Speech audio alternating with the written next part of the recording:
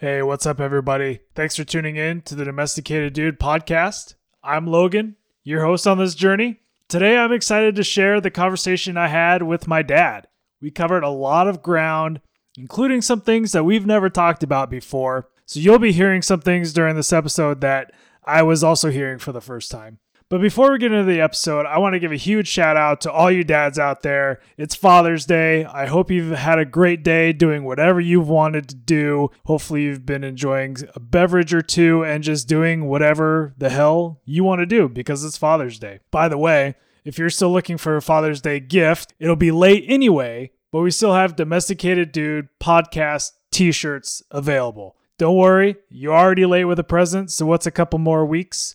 Make sure you get your order in before June 25th.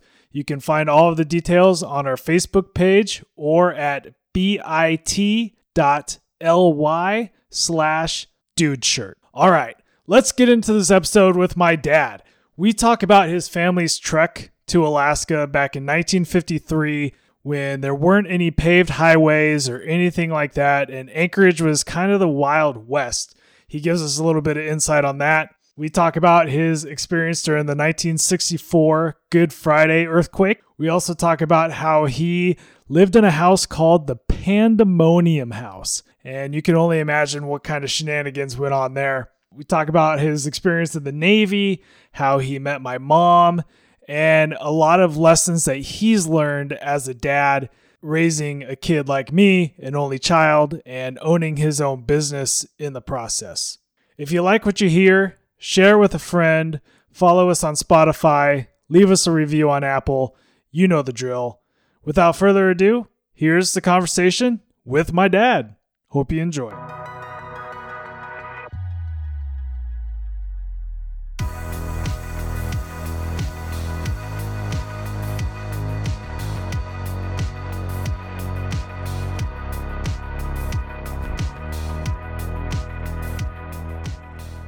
Hey, Dad, it's good to see you. What's going on? Oh, not too much. Just enjoying the wonderful summer weather here in Alaska. Did you forget what season it is? No, but it's trying to be cold with the sunshine or sunshine with it's a long story. Fair enough. Is it staying light up there at least? Oh man, I have to wear my sleep mask so I can get to sleep at night now. It's only about midnight, I think, when the sun goes down. So I go before it. Nice. Been working hard on the yard. Took down the hedge, and that's looking pretty cool. Doesn't look like I may be able to put it back. Mom seems to like that fresh view of the lake. And all the neighbors seem to think it's really nice too that they have extra viewing of the lake since I took that down. Cool. But that's a nice service that you provided your friendly neighbors. Yeah.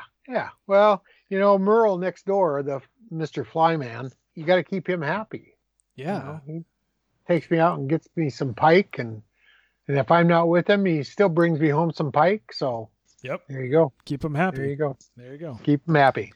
Well, Dad, before we get any further, I just want to say happy early Father's Day.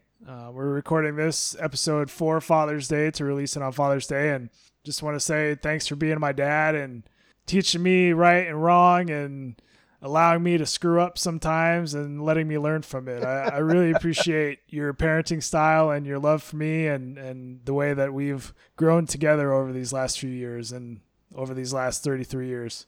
Absolutely. And I love it. You've always been you haven't always been a good kid, but tolerable. That's fair. Tolerable. That's fair. I'm sure I've given you, all of those gray hairs you could probably attribute to me. I don't have many of them left, son. But that's fair enough. It's fair enough. You just shaved yours off. That's all. That's the smart way to do it. I don't have to worry about it anymore. Yeah, except in your beard. Yeah, but that's just my wisdom, right? That's what I tell people. Hopefully it's your wisdom. Yeah. That's what it says in the book. I'd like to think so.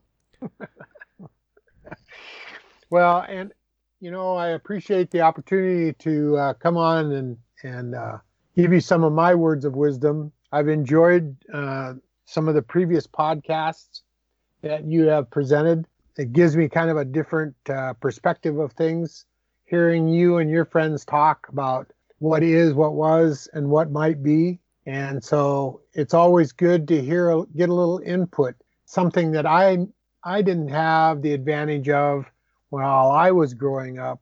Now you have technology to assist you and to give you people's perspective that they normally did not share with just acquaintances and or friends.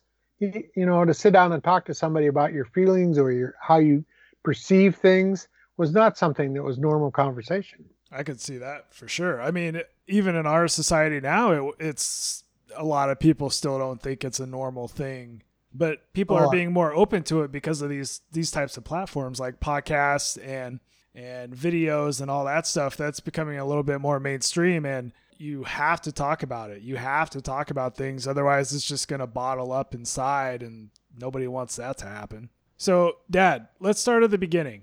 You have just a fantastic story to tell, and it's a very unique story that I don't think a lot of people who I know are aware of. You moved to Alaska before it was even a state. Tell me a little bit more about that. We don't really talk about that a whole lot. So can you kind of give me a quick synopsis of what that trek was like? I was almost 5. My sister Donna was with me, my mom, my dad, and the cat. All of us stacked into a 1952 Ford four-door with a car carrier top on it, with everything we had that was left over in Washington. Dad had taken some of the stuff up prior to that.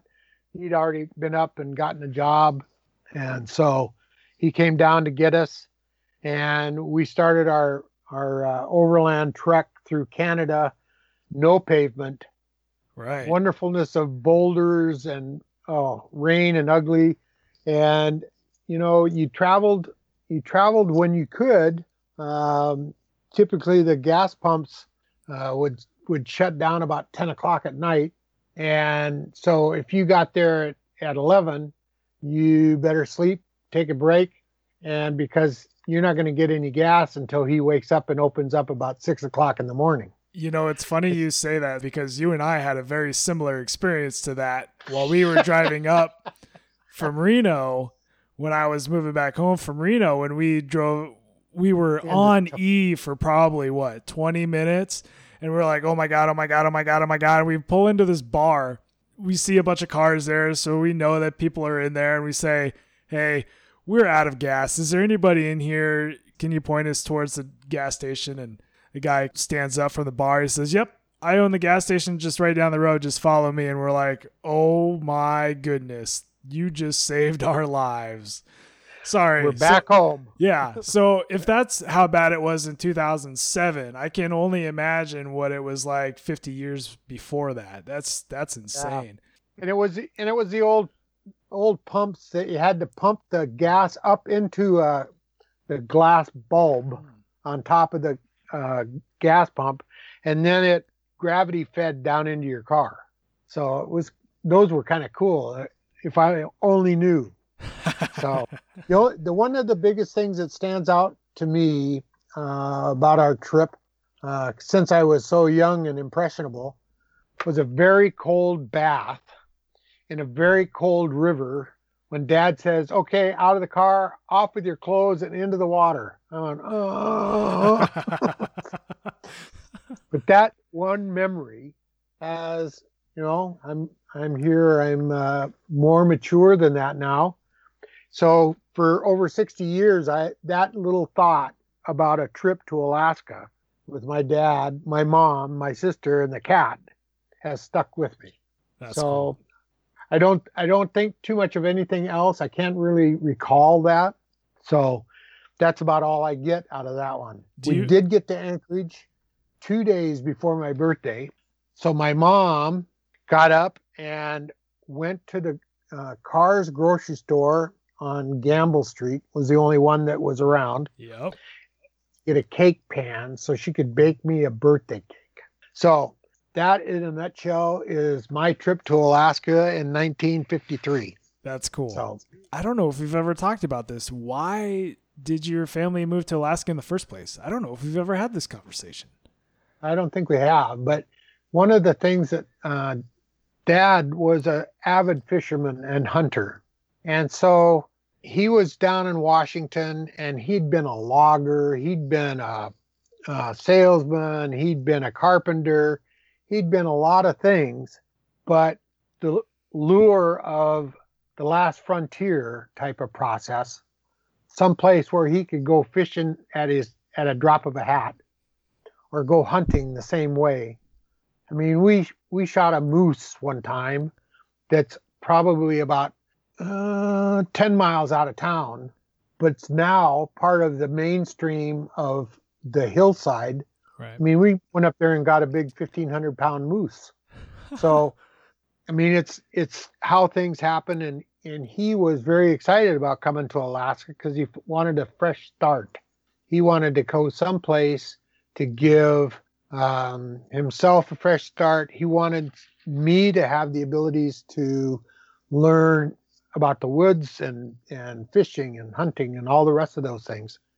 And I think that was his prime driving force, was getting out of mainstream Washington and coming to someplace new where, I mean, I was looking at statistics.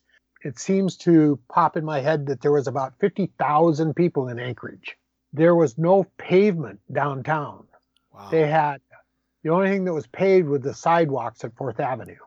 Wow. So, I mean, considering we've got about 300,000 plus or minus in Anchorage now, I mean, it was a long ways. Yeah, absolutely. Speaking of Anchorage, I know you have a pretty interesting story about the earthquake, the 1964 earthquake. Tell us what happened during the earthquake. Well, it was Good Friday. I was a member of the Elks organization at the time called the Antlers, and we were planning a big dance that night.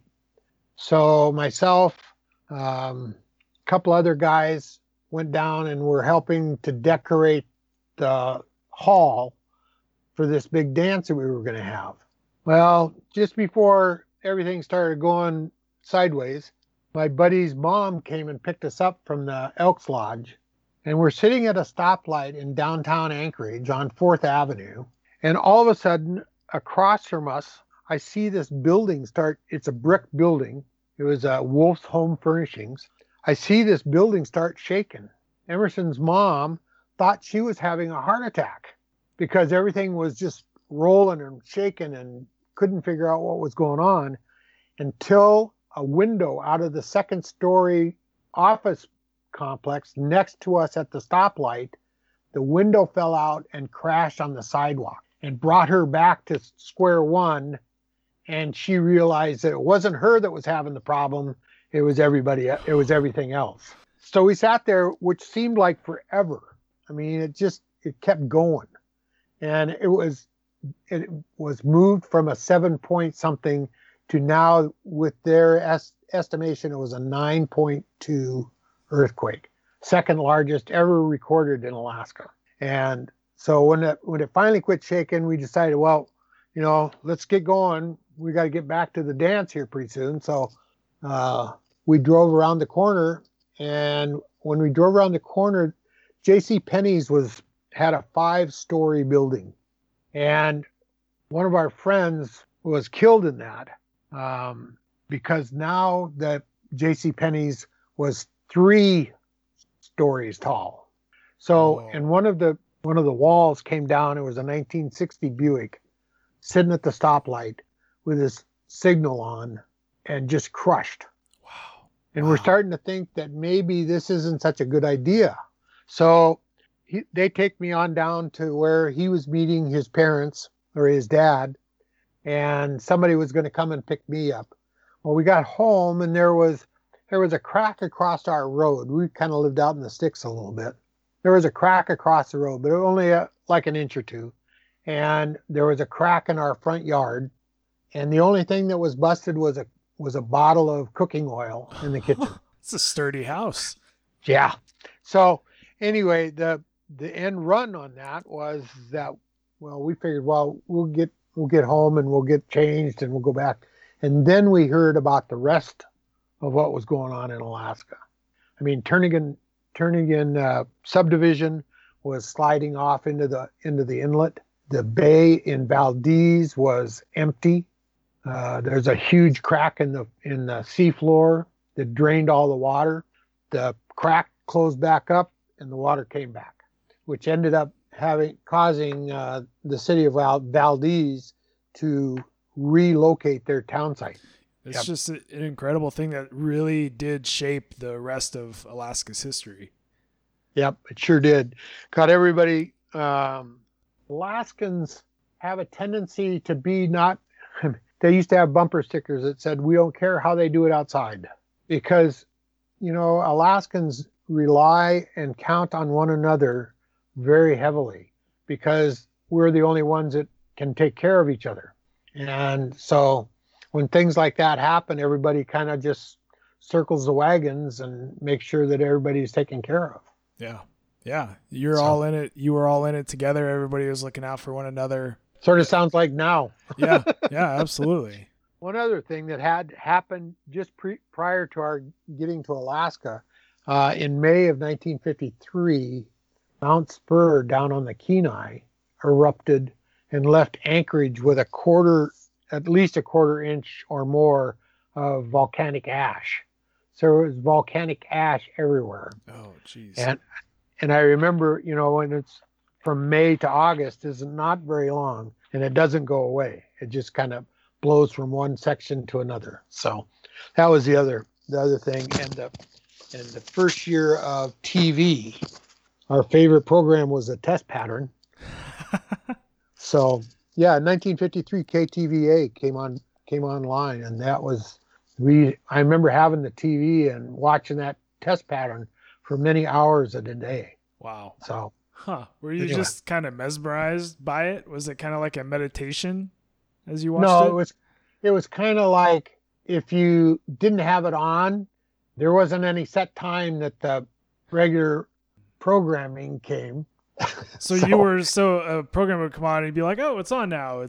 There were no TV guides, there were no anything like that. You just kind of waited by the TV and waited for it to start playing.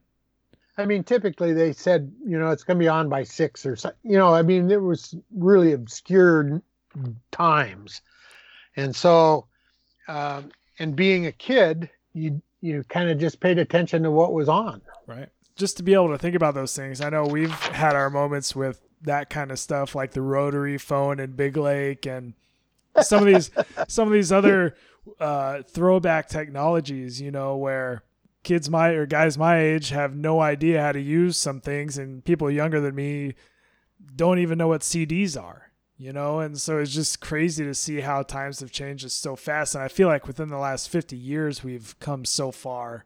I hear people talking, older generation beyond me, that have seen the coming and going of the phonograph, of the compact, well, you say compact disc, but cassette tapes, and the 45s and the 33s and the 78s, all those things. And it's all crammed into what's just behind us. Okay. So let's kind of keep going through your life story here. I think there's some other fascinating things that we need to get to. So after you graduated high school and there were 2 high schools in Anchorage. Now there's 6, 7 at least. And after high school, you lived in a house with some buddies, and that house was called the Pandemonium House. Now, I've lived in some party houses in my time, but none of them were called the Pandemonium House. I can only imagine what kind of shenanigans were going on there. What was that experience like for you? It was total chaos. We had a singer for one of the lead bands in Alaska, Blue Chip Stock. So I had a gentleman or a guy that was graduated from the other high school, West, and we had several people that we sort of created a bond with. One of them went on to be my one of my best friends, went in the Navy together, went through boot camp together, Butch Sabatowski. So it was a Pandemonium was an apropos title for this place. We had parties just about, well, not every night, but we had to have some time for recovery, right? You can't party every night. That's just, can't do that. That's silly, right? Yeah. You can't do that. Who says I can't do that? But yes, it was very apropos, but it was crazy. Those were some crazy times. We had a lot of the young guys that were musicians around town had been in school with us. So there was Shindig City, there was the Cinnamon Cinder, there was all these wonderful clubs that we could go dance.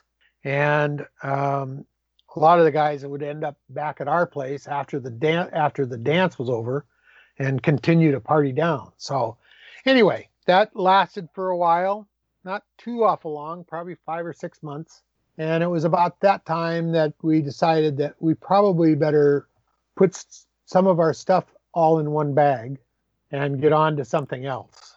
And so that's when I went into the Navy. Butch and I flew down to Los Angeles. After Butch went down, he was going down to see some friends. And I says, well, I'll see you next week. He says, what do you mean? I said, I'll see you next week. Well, during that week, I sold just about everything I had in my life, enough money to get a plane ticket to get to LA, because we both had joined the Navy, and we were all going to go into San Diego. So a week later, I call him up on the phone. I says, Butch, this is Dave. Where you at, Dave? I'm at the airport. Can you come get me? You're what? Thought I was just kidding him. That started part of my wonderful learning experience of California and some of the, his girlfriend's dad was one of the first slingshot dragster drivers out in Pomona. And so there was a lot of things that we think and take for granted that were starting to come of age. Sunset Strip was evolving. The hippie movement, not that I had long hair, but it was shoulder length. I can't picture that in my mind. I have a hard time with it myself, actually. And I don't think there are any pictures from that time, which is probably okay for your Probably sake. a good thing. Probably a good thing. But anyway, so we all bundle ourselves up a couple months later, and we were parking cars on the boulevard, and it was the days of Sonny and Cher would come in and have us park their car, and we would go wash cars. We would do anything for a quick buck. One of our roommates was like 7 feet tall, had played for the Los Angeles Lakers, but had an injury. And so they put him on the disabled list.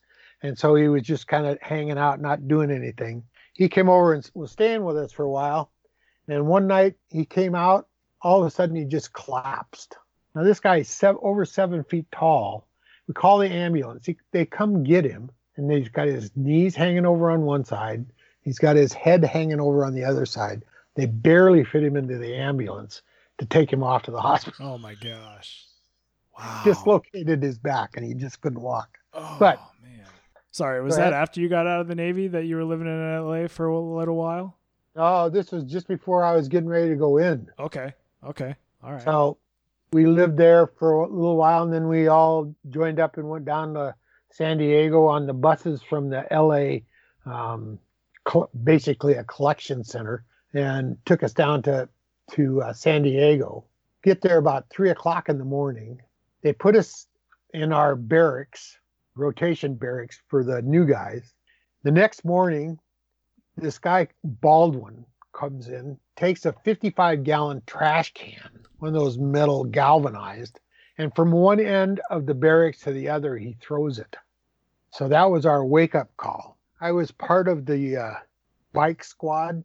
My job while we were in training was to deliver messages on my little red bike all around the base. Hated it. But it beat peeling potatoes. Yeah, I bet. I bet it did. Yeah. You get to get some exercise all day and just kind of ride around. Yeah, and then at night we could go for our 20-cent movies. So you were in the Navy. You were in the Navy for 4 years, right? Yep, 3 3 years, 8 months, 11 days, but nobody's counting. Nobody's counting. But then after the Navy, were you back in Anchorage then after the Navy? Yeah, I was in California for a little while, and Butch talked with Butch, and he said, "Well, Dave, you need to come up here." I said, "Okay." So I went up, and we bought a house in the Naka Valley, or I bought a house in the Naka Valley. My sister helped me with that. I think it was a whopping $20,100. My payments were $185 a month, and so to help pay for that, I had been a dental tech or a dental assistant in the Navy. So I went to work for Alaska Dental Supply, selling dental equipment, delivering dental equipment, jack of all trades around the warehouse. Anyway, so I started working there for a while. And then my friend Butch says, "Dave, you need to come down here and sell life insurance." That was in 1971. By 1972, I had become an insurance salesman. And God only knows that if someone would have told me that 5 years before that I'd be selling insurance, I'd have told them they were crazy. Why insurance? Why did you choose it? Just because Butch said you should try this? What drew you to it? Well, Butch was one fact. Plus, they gave us a salary plus commission. That's pretty good back then. That's good now, actually. Yeah, not too bad. So I took advantage of it. I worked with them for about a year, and at that time I was having trouble. I was the way they paid you, they annualized your premium. They gave you all of those monies up front, and then just about the time you think everything was good, they canceled their policy. The company wanted all the money back. So anyway, I located a position working on the North Slope. Oh yeah. In the warehouse for Vico, which was one of the larger employment processes on the slope. And I worked up there for about 6 months. We worked a week on, or 6 weeks on, a week off. You were making about $1,000 a week. And when you went home, in other words, when you came off the slope, you made sure you only stayed home a week because you weren't ever sure if you were going to have a job if you didn't get right back up there. Because there is such a high demand, a high supply of people who are ready to go work up there. Anytime, anywhere. And they'd probably pay them cheaper than what they were paying you or somebody who was already established. So yeah, that makes a lot of sense. Yeah. I was working about 80, 90 hours a week. And it was an experience that I'm really glad that I took advantage of and had. Anyway, so I worked up there for about 6 months. I came back to Anchorage. I took some of the funds and bought a duplex, and the rest of it I partied away with my buddy Butch, who was getting a divorce. Cost me a lot of money. Cost him half of it, whatever he had, and it cost me the rest of my savings. I was just going to say, it probably cost you more than it cost him. Damn. So anyway, we learned from our endeavors. We learned from some of our miscues, and you just got to keep going forward. Yep. Yep, absolutely. And that's something that you've always taught me too. Whenever I misstep or, have that in my life, you've always been that calming presence in my life to say, that's happened. It's done. All you can do is learn from it and keep moving forward and learn how to do better. And that's always stuck with me. And being able to learn from mistakes and make sure you don't repeat them, that's kind of the biggest life lesson that I've learned so far.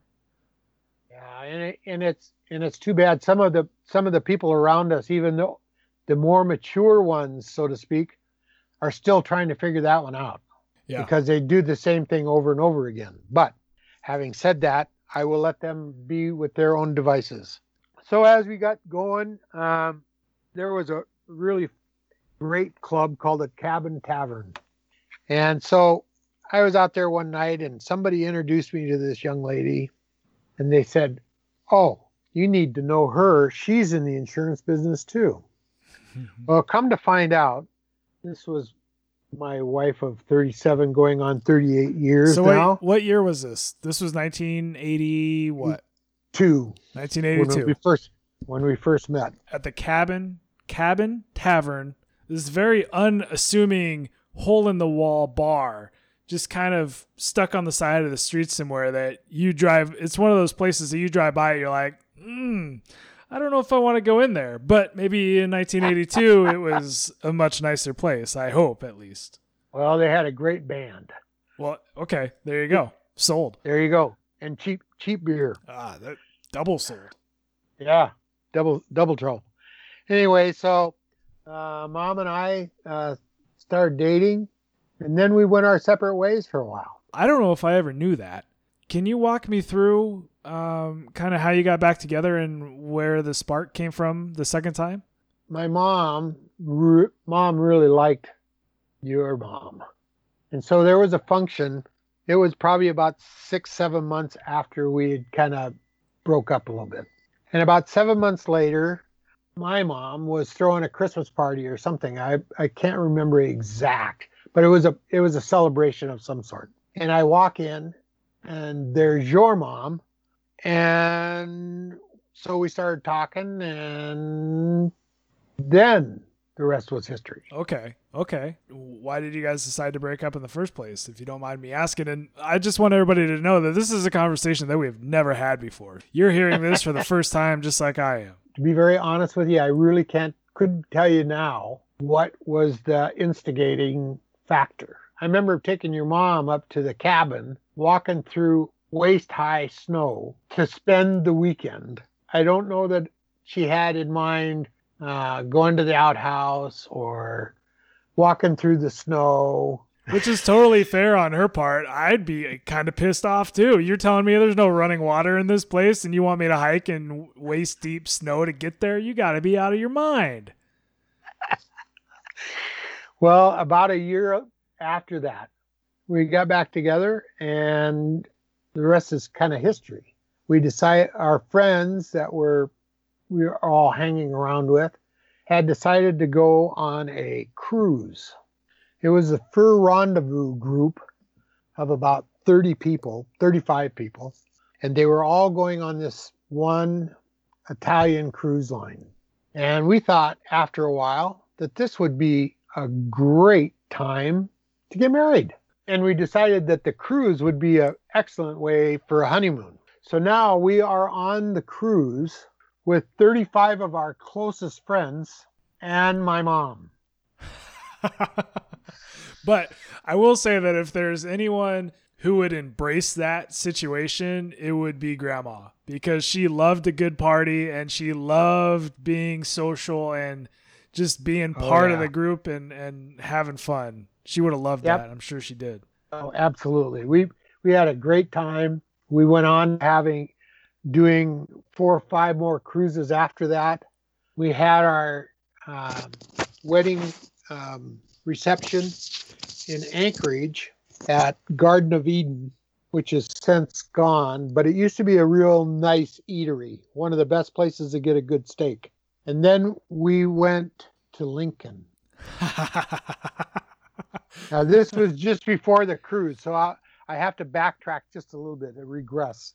We went, she says, well, we got to meet, we met Laverne and Betty and some of the L's, Kathy. I was introduced to the full family in Lincoln at the reception we had down there. But what a great family you come from. Yes. Yes. I couldn't pick them out. I couldn't pick them any better than they got picked. So I think that they did well. We came back to Alaska. We bought a house out in Wasilla. And one of the reasons we bought a house out in Wasilla is one of our good buddies was taking over a State Farm office in Palmer. Well, he didn't have any place to live, so we had a built-in roommate. And so to help us with our mortgage, he moved in, and we were close friends before, but we were very close friends after that. And Mom was raising her hand, trying to figure out when she was going to be a grandma. So one birthday in March one year, it was about 1985, I think. March rolls around and we give her this birthday card, and it said, "Happy birthday, Grandma." I thought she was going to fall off her chair. I can picture her seeing that. Yeah.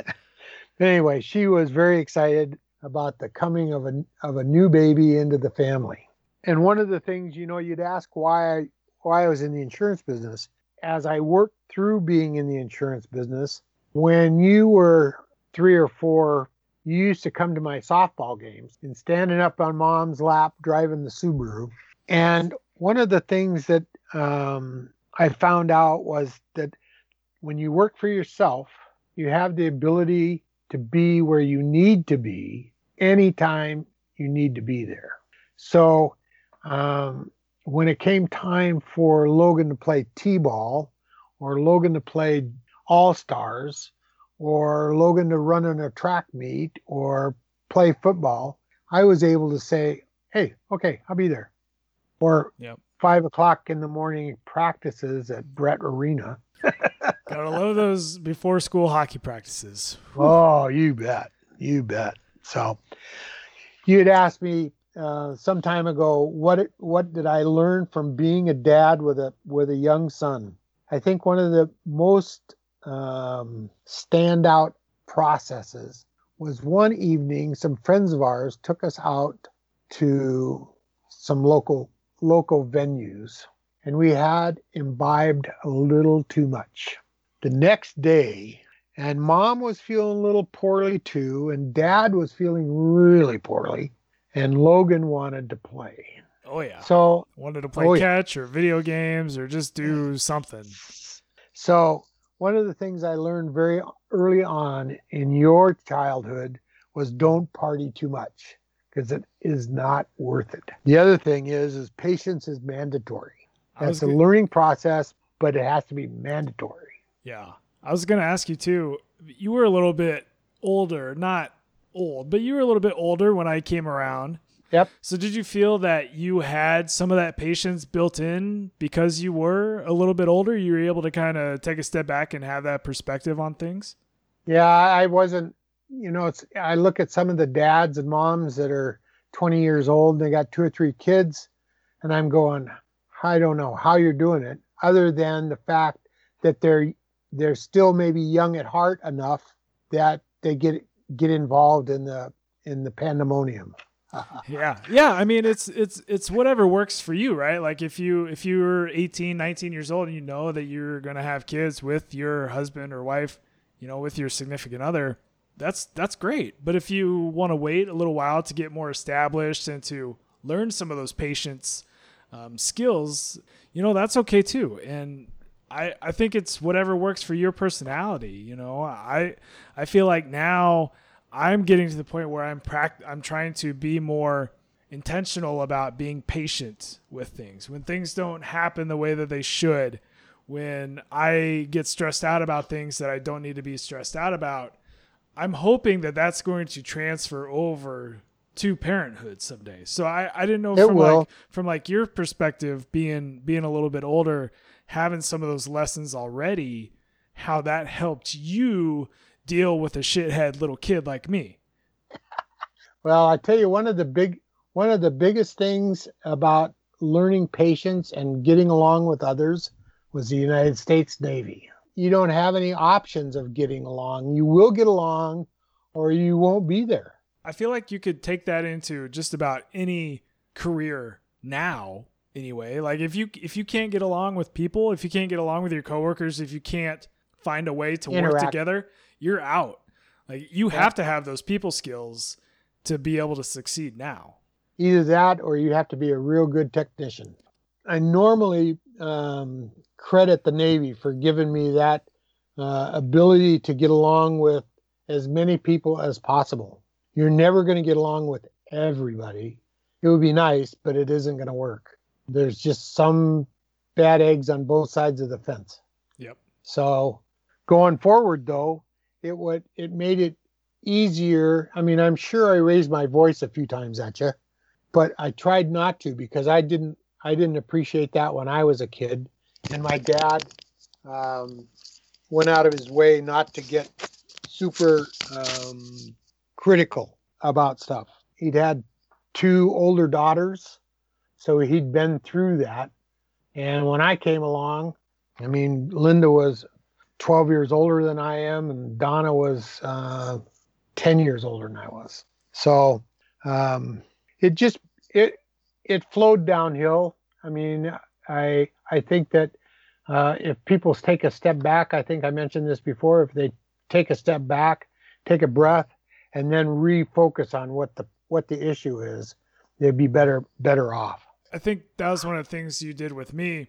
If I did screw up or if I did have a mistake, I usually was harder on myself than you were. And you saw that. You saw that I was acknowledging my mistake and knew I needed to do better. So you just piling on and yelling at me, that wasn't going to help much. I wasn't going to respond very well to that. And the other thing about owning your own business or doing your own thing is that you, like you say, we have the flexibility to do what we want, when we want, and with whom we want to do it. I know that there were several times when people said, well, geez, we need you over here. We need to do this. We need to do that, which led me to my illustrious career as a Cub master. And between that and coaching, which I really, truly loved, it gave me the time to be with you, your friends, and I got to know them not as Logan's friend, but as Nick or as Mike or whatever, yep. So that we had a relationship, some sort of a bond from not just, hi, Mr. Dad. Tuttle. Yeah. You mentioned that being able to know them on the field is different than knowing them off the field. I feel like, correct me if I'm wrong here, but you can learn a lot from somebody from how they react in a sport, on a team, how they work together, how they play together, how they lead others. Yep, absolutely. And I know that it was kind of a long road for you in that timeline because it was hard for you to accept not doing well, making a missed pitch or whatever. Like you say, it is a product of learning, and you did a lot of learning. And the other thing about it is that I wanted to coach you until I couldn't. And when that came, thank God we had somebody to take over to teach you more than just coming from Dad, because it got to the point where it was hard for you to look at me as coach and look at me as Dad at the same time. So you have to step back and let somebody else take the gauntlet and make it happen for you. I was really blessed by having great coaches in my life, no matter what sport it was. I see some of these kids growing up today and some coaches that you see on social media, not so much locally, but like on social media, is just some assholes who are just in it for their kids. And that was never the case in my life. And I'm just so thankful that I had great coaches along the way. One of my proudest moments was finding out that you were going to coach the American Legion team, the JV team. And yeah, and give back some of that incentives to the players and helping them understand how it is to play.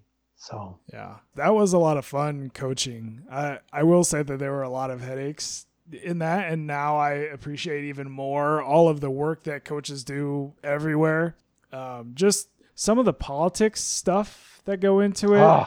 And some of the, my kid is the best kid on the team type of situation. It's tough to deal with. So hats off to coaches everywhere for being able to deal with that in a professional manner and keep doing what you're doing. Keep up the mission. Absolutely. And, those moments you give back, you get twice back from that. Oh, big time. I mean, I remember talking with some of the players on your JV team and how much they admired you and enjoyed playing under you. Just gave me swelled chest. Well, that means a lot. So, that means a lot. Yep. I know I coached a lot of really good kids. They were open, they were willing to learn, and they knew that they were part of the team. It wasn't just about Johnny. It was about the whole team. Yep. Just having kids like that made it all worth it. That was amazing. Absolutely. I know I enjoyed my coaching career, even though it was short-lived some along the way. As we've gotten older, what are some of the things that you've kind of learned? You and Mom are empty nesters now. You guys get to travel a lot. It's kind of goes back to what you were saying before of you can be where you want to be at any given time. You guys spend a lot of time in Hawaii to just kind of relax and get out of Alaska for a little bit. What are some of the lessons that you guys have learned on your travels, meeting new friends and that type of thing? When you're traveling, you get input from people of like minds. So you're not part of a club, but you like to get to Hawaii. You like to go do this. You like to listen to the Hawaiian music, and it's like magnets. I can relate to that. When Sarah and I were on our honeymoon, we met Holly and Casey, and we're still friends. And that was 4 years ago. You know, it's just, it's amazing. We still keep in touch. So you guys have friends like that too, though, who you keep in touch with and you travel with all the time. It's just a cool feeling to meet these people from halfway around the country. Yeah. And just having that bond with them, that's a pretty special thing to share. It is wonderful to have friendship like that. It's sort of like that old adage that a true friend you never lose touch with, because you can meet and be back on the same page within minutes. Yep. Yeah, I think that traveling, and that was one reason why you traveled with us so often when we were while you were still in school, well, until it got to a point where we couldn't miss a lot of school. Right. My thought is that travel is one of the best teachers, because it does put you in a different perspective of people doing the same things around the world. Any place we go, they're doing the same things we are here, only with a little twist. I know we have a lot more to get into, and we're going to have more episodes than this. Before we sign off for tonight, is there anything else that we should cover in this first episode, or maybe queue up the next conversation we have? I really think that we've kind of taken it to the, not to the end, but to the beginning of your process, your schooling process, your not shitting in the house process. I love that one. I think that as we go, as we learn, there's more things that we can share. And from time to time, this mature brain will probably think of a few anecdotes that we might not have touched on that might give a smile to somebody. I would just hope that the people that are listening take a moment, take a deep breath, smile, and go forward. And don't let anything stand in your way. Great words of wisdom right there from Pancho himself. Well, we didn't get to that We one. didn't get to that. We're going to save it for the next one. We'll get into some other stuff later.